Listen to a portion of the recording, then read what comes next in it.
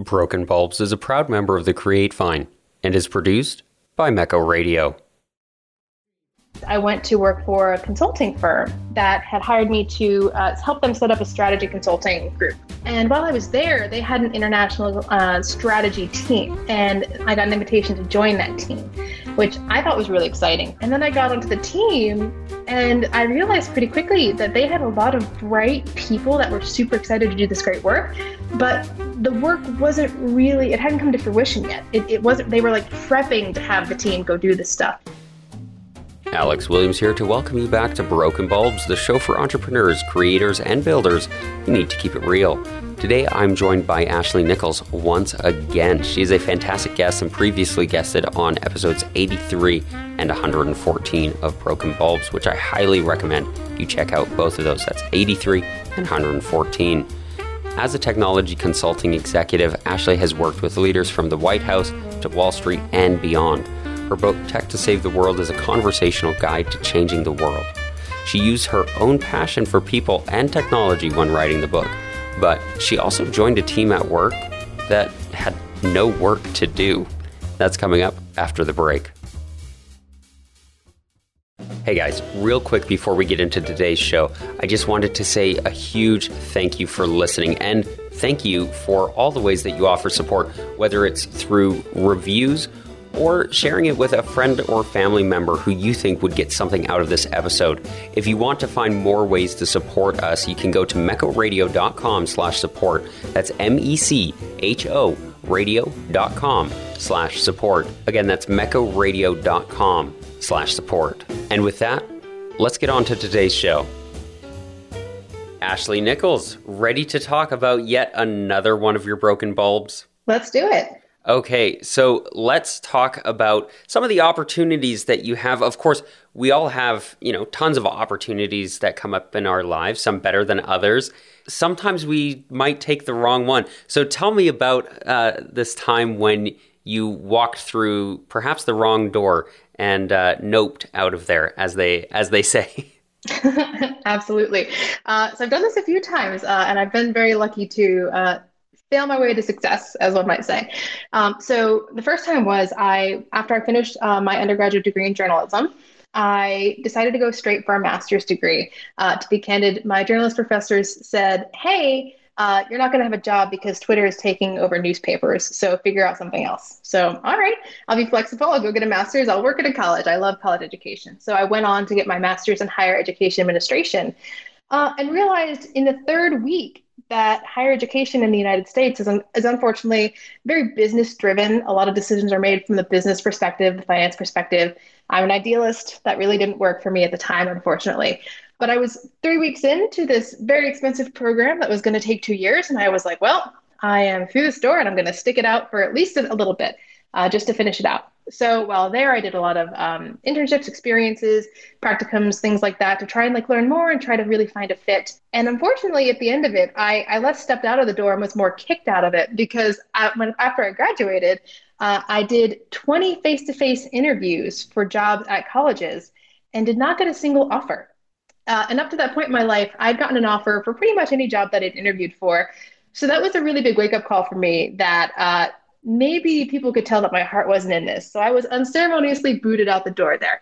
And so then at that point, I had two choices. I could either go through the door that I already knew, which was to go work at a theme park that I'd done summer programs with for the last couple of years, or I could take an unpaid internship at the Department of State in Washington, D.C. And I weighed those two actually pretty heavily. And I wound up taking out a loan to be able to afford to live in the city and moved out to D.C. for the summer. And I actually wound up working with a great organization out there. I stayed with them for the summer, and then they hired me back as a contractor later in the year, which really led to me having this really fun and enjoyable career in federal consulting and supporting government agencies. But that wasn't my last time that I stepped back away from a door. After that great job, I did a few jumps around.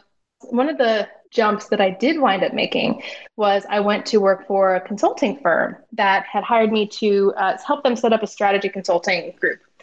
And while I was there, they had an international strategy team, and I got an invitation to join that team, which I thought was really exciting. We were supposed to be traveling to London and Singapore and Saudi Arabia and supposed to be doing consulting work all around the world. It was truly a dream come true. And I threw myself through that door. And then I got onto the team and I realized pretty quickly that they had a lot of bright people that were super excited to do this great work. But the work wasn't really, it hadn't come to fruition yet. It wasn't, they were like prepping to have the team go do this stuff. There were some events over the course of the year that work didn't really come to fruition at all. So I had a team. I'm sitting there with a team of 26 people, all of us kind of looking at each other like, how do we spend our time? And I realized pretty quickly, I was like, okay, I'm not going to stick this one out for too long, but while I'm here, let me try and make the most of it. So I spent most of my days working with the more junior team members, trying to help them do build up some professional skills that they could leverage for their next role. I had them go through some trainings that I created for them on management consulting skills. I supported some of them as they actually were looking for new jobs after we'd get out of the workday. And so that was a really interesting scenario where I'd stepped through the door and I didn't even have my hand off the doorknob before I knew I was going to step away from it. But I stayed in just long enough to try and make a little bit of a difference before stepping back out and taking a different job, which I still have to this day. I love that. I think it's really admirable that you didn't just walk in there, say, oh, there's nothing going on. Well, I'll just sit around too and just take a paycheck. That you went in and you said, okay, but there are people in this door. There are people in this room. And you interacted with them, you worked with them, and you helped each other develop and improve and grow as individuals and professionals. And I just think that's just the most phenomenally honest and good thing for somebody to do, because I feel like so many people would just been like, well, guess we're hanging around doing nothing. What is it that made you go in there with that attitude and say, I know I'm going to leave, but I'm going to make sure this is better after I get out? I was a first generation college student. I had a lot of polish that I went through a lot of polishing, essentially to be who I am in my career today. I had a lot to learn. I did not come from a white collar background. And I, was getting to know some of the folks that were in this new team. And I could see, they had so much passion, they had so much curiosity, they had so much interest. And it was not being utilized in the way that it should. And I knew that they were going to have really exceptional careers, but I also knew that to do the things that they wanted to do, they had to be able to say something for the time that they spent on the team that we were on together. And so I was like, okay, if I was a hiring manager looking at this person who spent XYZ time at a company, what are the things that I'd like to see from them? And I just started to create opportunities of like, okay, creating deliverables.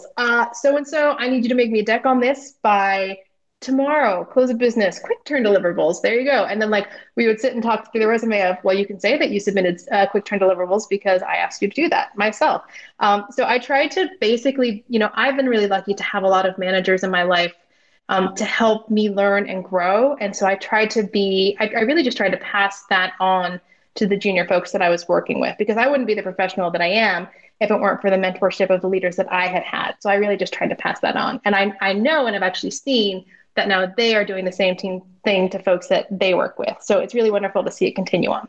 That is really cool. That mentality of improving the things that are around us and creating opportunities, right? Like, it's not like they had to do all of that, but you said, oh, look, here's the situation, and I just find that endlessly fascinating, because I think I'm a lazy person and I don't think I would have done the same thing. So I'm just very impressed.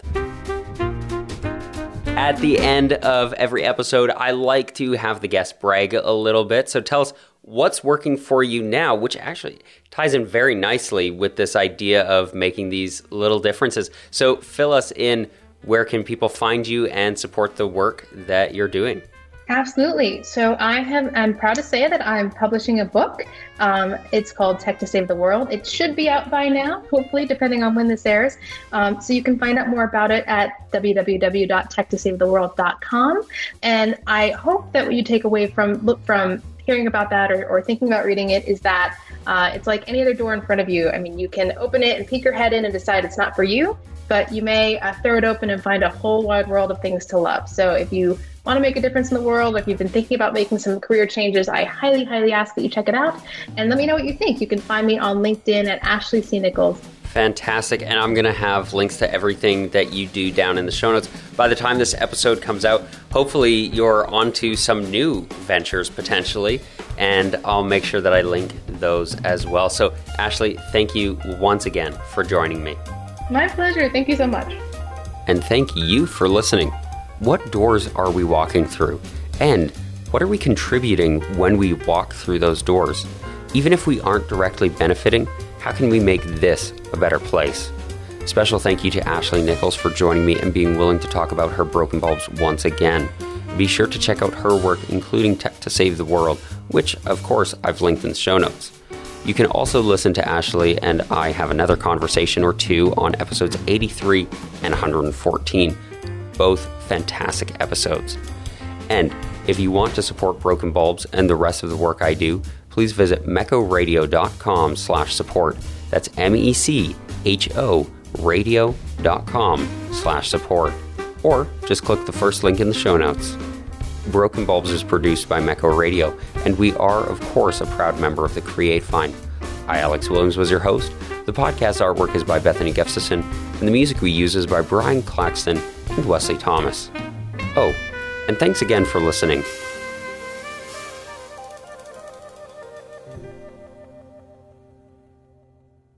Mecho.